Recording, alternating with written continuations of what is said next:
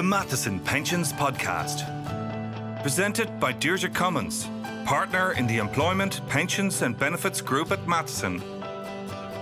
This podcast series examines the topical legal issues affecting the operation and management of occupational pension schemes in Ireland and is relevant to pension scheme trustees, employers, pension practitioners and industry professionals. Hello and welcome. I'm Deirdre Cummins and this is part 3 of our seminar on bulk annuity transactions. In this part, Samantha Brown and Rachel Pinto, partners from Herbert Smith Freehills, share some lessons from their UK market experience and provide some tips on preparing for a de-risking project of this nature. Thank you very much to Matheson for having us, and thank you all for coming.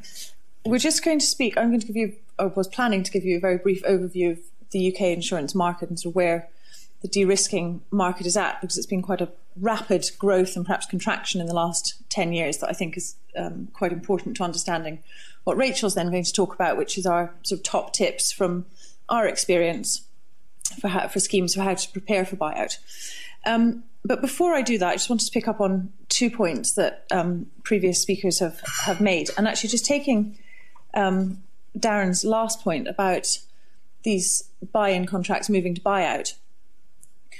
I can't think of a single deal that we've done or that we've seen for any of our, within our team where trustees have been going to buyout where they haven't gone to buy-in first. So it's absolutely run of the mill at home that you do a buyout by going through a buy-in first. And the reason for that is that the buy-in contract will usually allow for a period of data cleansing and to let schemes and the insurer write the individual annuity policies, get all their addresses sorted, so on, do all their tidying up. So the buy-in contract will allow for a period when that happens while the pricing is held. So, and I don't know if this is how it happens over here, but you will strike your buy-in contract using a particular pricing basis. There'll then be usually about 12 months of data cleansing, during which, if you want to move to buyout, you're also doing all your member comms of your trustees, going through your discharge procedure. At the end of that data cleanse process, the insurer will then calculate any true-up premium or refund based on the cleanse data, so what they now understand the scheme liabilities to be. That payment will be made, and the scheme can then press the button and move to individual annuities. And that true-up payment, if the data cleanse has been done in the period of time allowed for in the contract, that true-up payment will be calculated on the original pricing basis. And so that gives trustees certainty before pressing the button for buyout that they've locked into their pricing. And I can't think of any schemes that haven't done it that way. But because you're locked in for 12, some schemes are longer, 12, 24 months, it is still an investment decision at the point in time when you enter into the contract. So trustees are thinking about all the things that Jane was talking about. And the other thing I just wanted to pick up, just a point that John was making at the beginning, about who is driving these transactions, and certainly the way we have seen the market develop at home, is that buy-in transactions are predominantly driven by trustees, usually ones who have been investing with a view to matching buyout pricing or buy-in pricing, and then being able to move to that kind of investment decision without a material top-up payment from the sponsor. Whereas buyouts, and particularly some of the more innovative buyouts, are being driven very much by sponsors who are faced with an increasingly unattractive regulatory burden in the UK. Anyway, what I was quickly going to just run through for you, just to give you some context. So before 2007-8, there were really only 2 main providers in the UK market, L&G and the Pru. Aviva probably did some business as well, but it was very much a seller's market. The insurers picked the business they wanted to do, did it on the pricing they wanted and on the terms they wanted. Contracts weren't really very heavily negotiated. Certainly, sometimes now when we come to look for those kind of contracts, no one can find them, or it was just an offer note with signatories on the back. So very different kind of market than we have now. And schemes were doing buy-ins, but probably not at the volume that they're doing now. It was much more as John's described of the Irish market, much more buyout, wind-up type market. And then in 2008-9, there was this sudden influx of new entrants to the market, and it was a very disruptive period, although a really great period to work through. There were 4 or 5 brand new monoline insurers who entered the space. Some of the other multi-line insurers started writing where they hadn't done previously. And there were also non-insurance solutions, which got quite quickly slapped down by the pensions regulator. But it was a really vibrant market. And the insurers were really throwing themselves at schemes, which meant that there was crazy good pricing. So many schemes were doing deals at, in some cases, not much more than the accounting basis. That was just mad pricing. It also meant that schemes could be much more demanding of insurers because pretty much whatever they asked for, they got.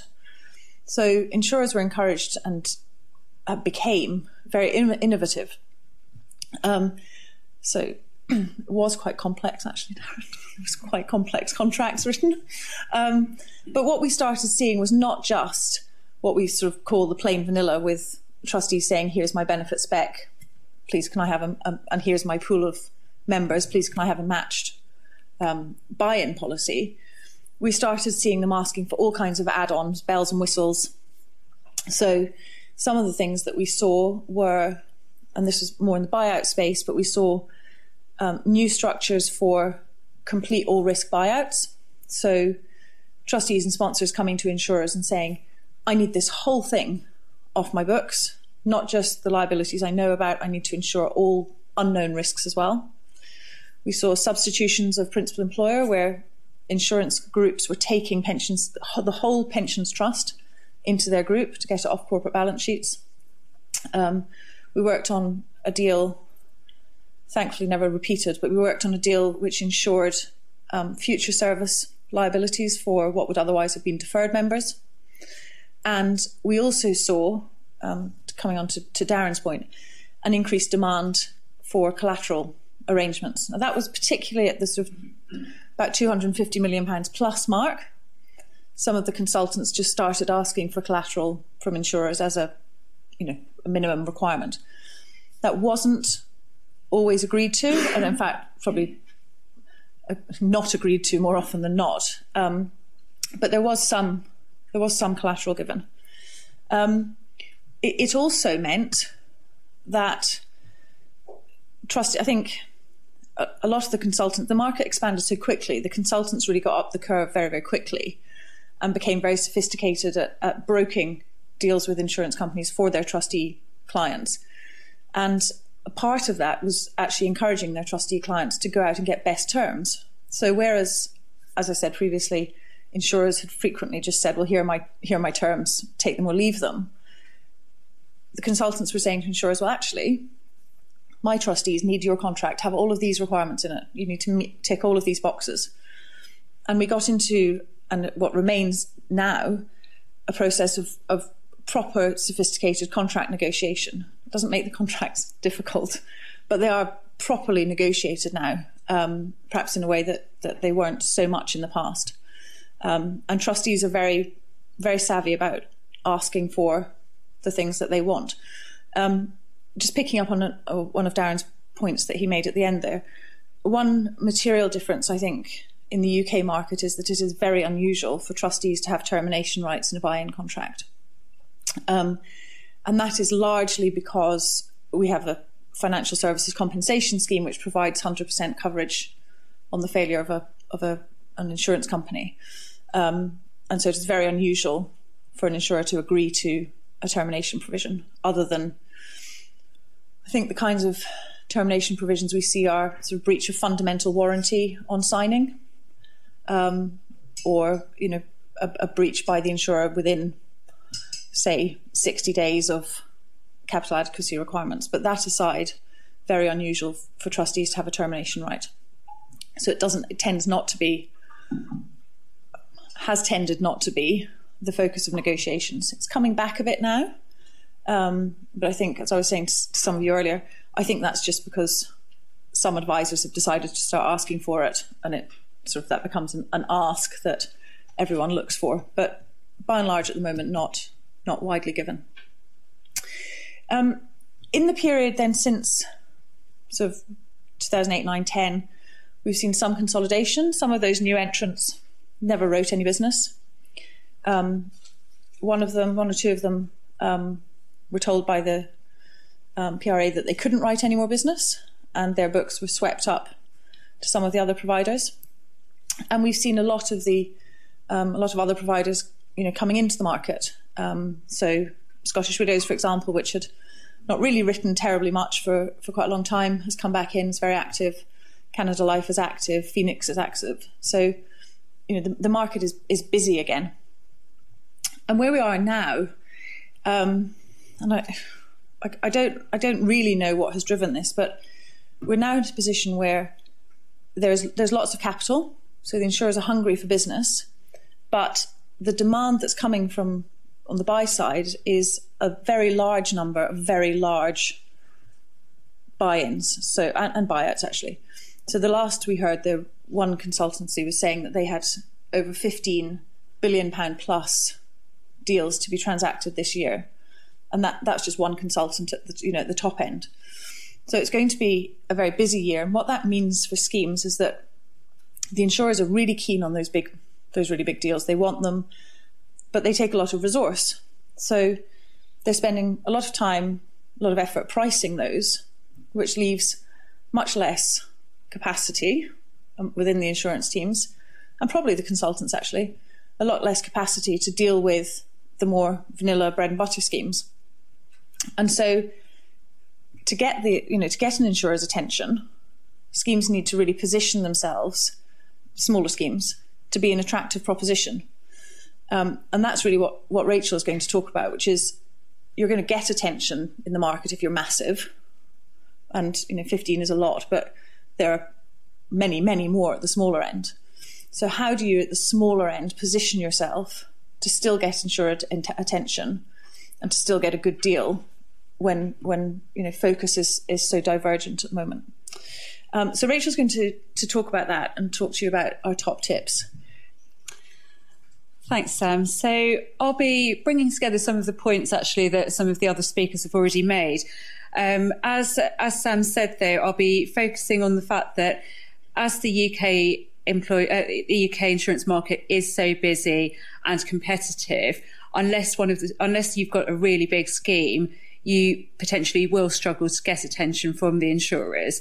So in order to not have to work even harder than you would have to anyway to get that attention and get a deal on good terms, we've come up with some top tips for trustees to consider.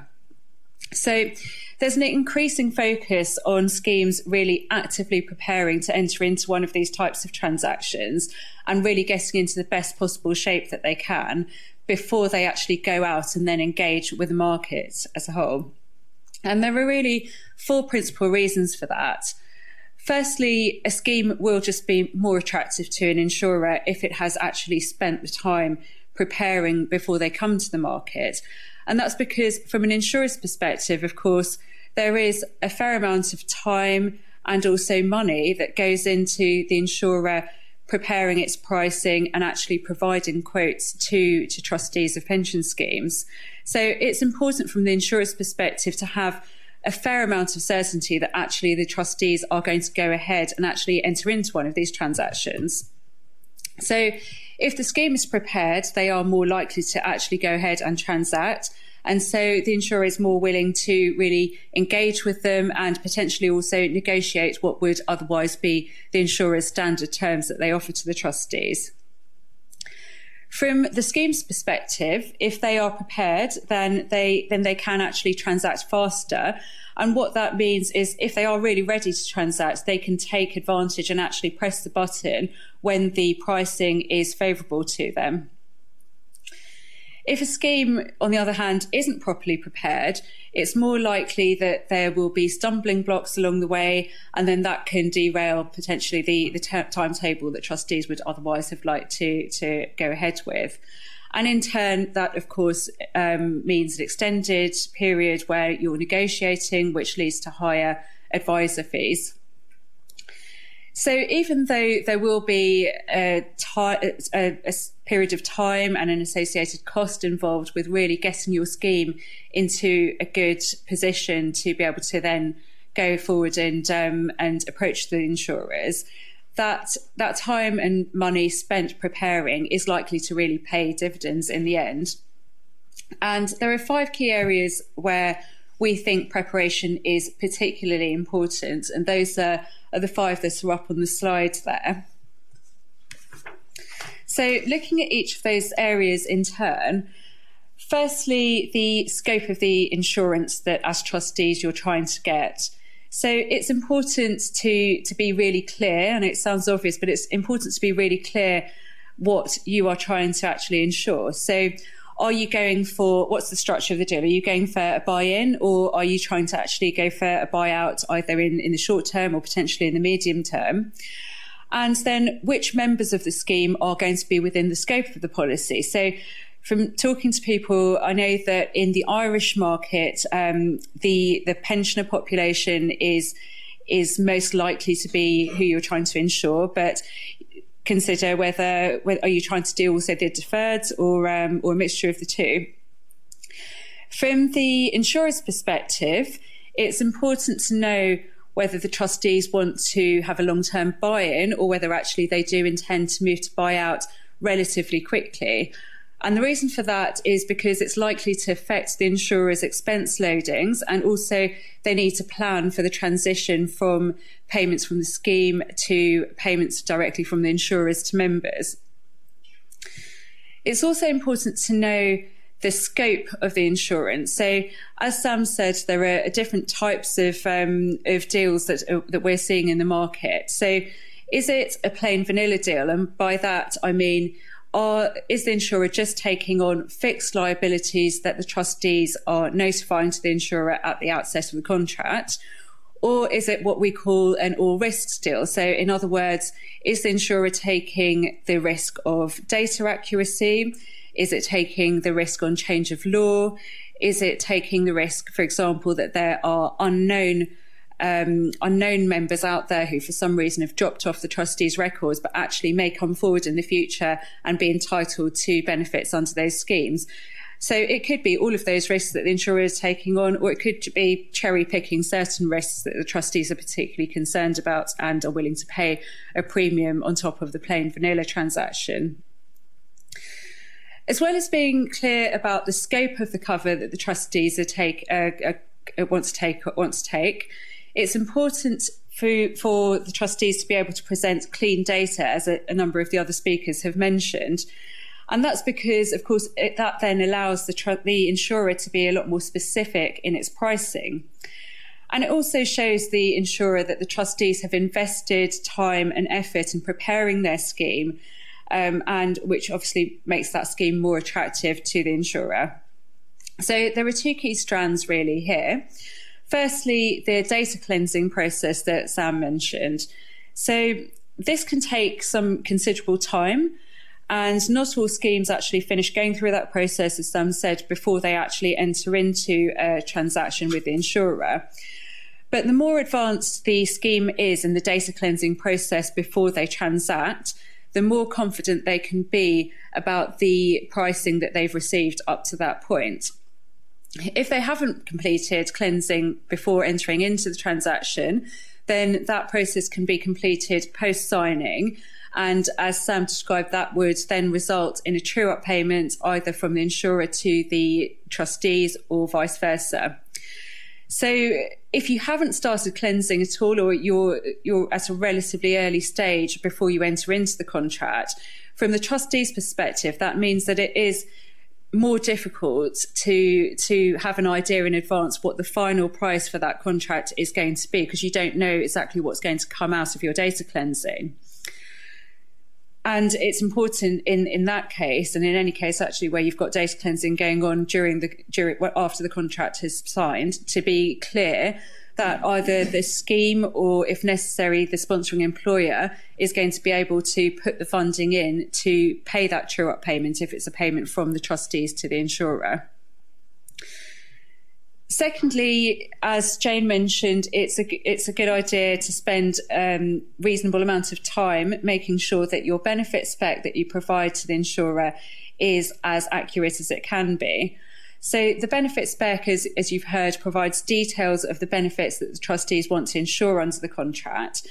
And the risk in not spending enough time in really getting this right is that you then need to go back to the insurer further down the line and change things.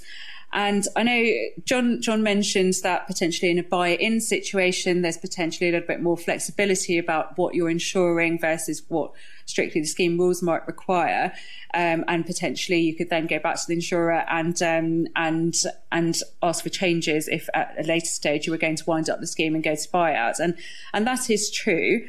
I think from an advisor perspective, what you would need to make sure that the trustees understand in that situation is that there is no certainty that the insurer will be able to accommodate any requests that you have for changing benefits pre-winding up.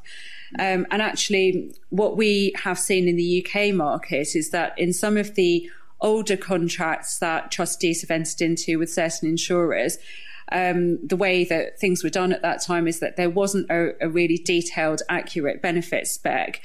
And when the trustees now are thinking about winding up the scheme and needing to secure the full benefits and accurate benefits under the insurance contracts, they're going back to those insurers and asking them to sort of plug those holes.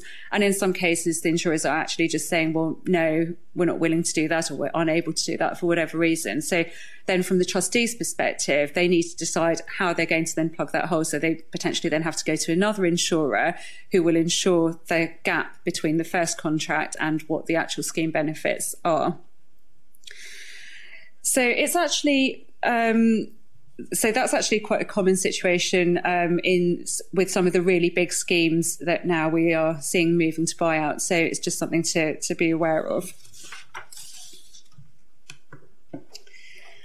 There are also a number of secondary issues for trustees to consider. So firstly, we suggest that both trustees and employers consider governance arrangements at an early stage when they're thinking about going into a bulk annuity contract. And in our experience, deals do tend to run a lot more smoothly if all of the key stakeholders are fully aligned in terms of their expectations, and particularly where they have a detailed plan for how they're going to go through the various steps towards actually executing that transaction and what the timetable is expected to be. It's particularly important for schemes to engage their investment managers at an early stage and get those investment managers speaking directly to the insurer. And the reason for that is that the asset transfer process can actually be a fairly critical part of the deal. So you don't want to leave that to the last minute. It's also important that trustees are really clear themselves on the nature of the transaction that they're actually entering into. So they need to really understand the legal process, what that contract is actually doing. So early education really is key there. They need to understand who the key players are in the market and really be satisfied that they, as trustees, are willing to enter into a transaction with that counterparty. And actually, in the UK, there's now a fairly developed due diligence process for carrying out due diligence on insurers in this market. And so finally, I think it's important as well for trustees, of course, to manage their advisors to some extent. So they need to be really clear with their advisors as to what their objectives are, and also, importantly, on their desired timeframes for actually achieving the deal. So to sum up, similar to what John said, really, I think the main lesson that we can all learn from the UK experience is really preparation is key. You've been listening to our seminar on bulk annuity transactions, and if you'd like any more information in relation to this, please contact us at pensions@matheson.com. Thanks for listening to the Matheson Pensions Podcast. For more information, go to matheson.com/pensions.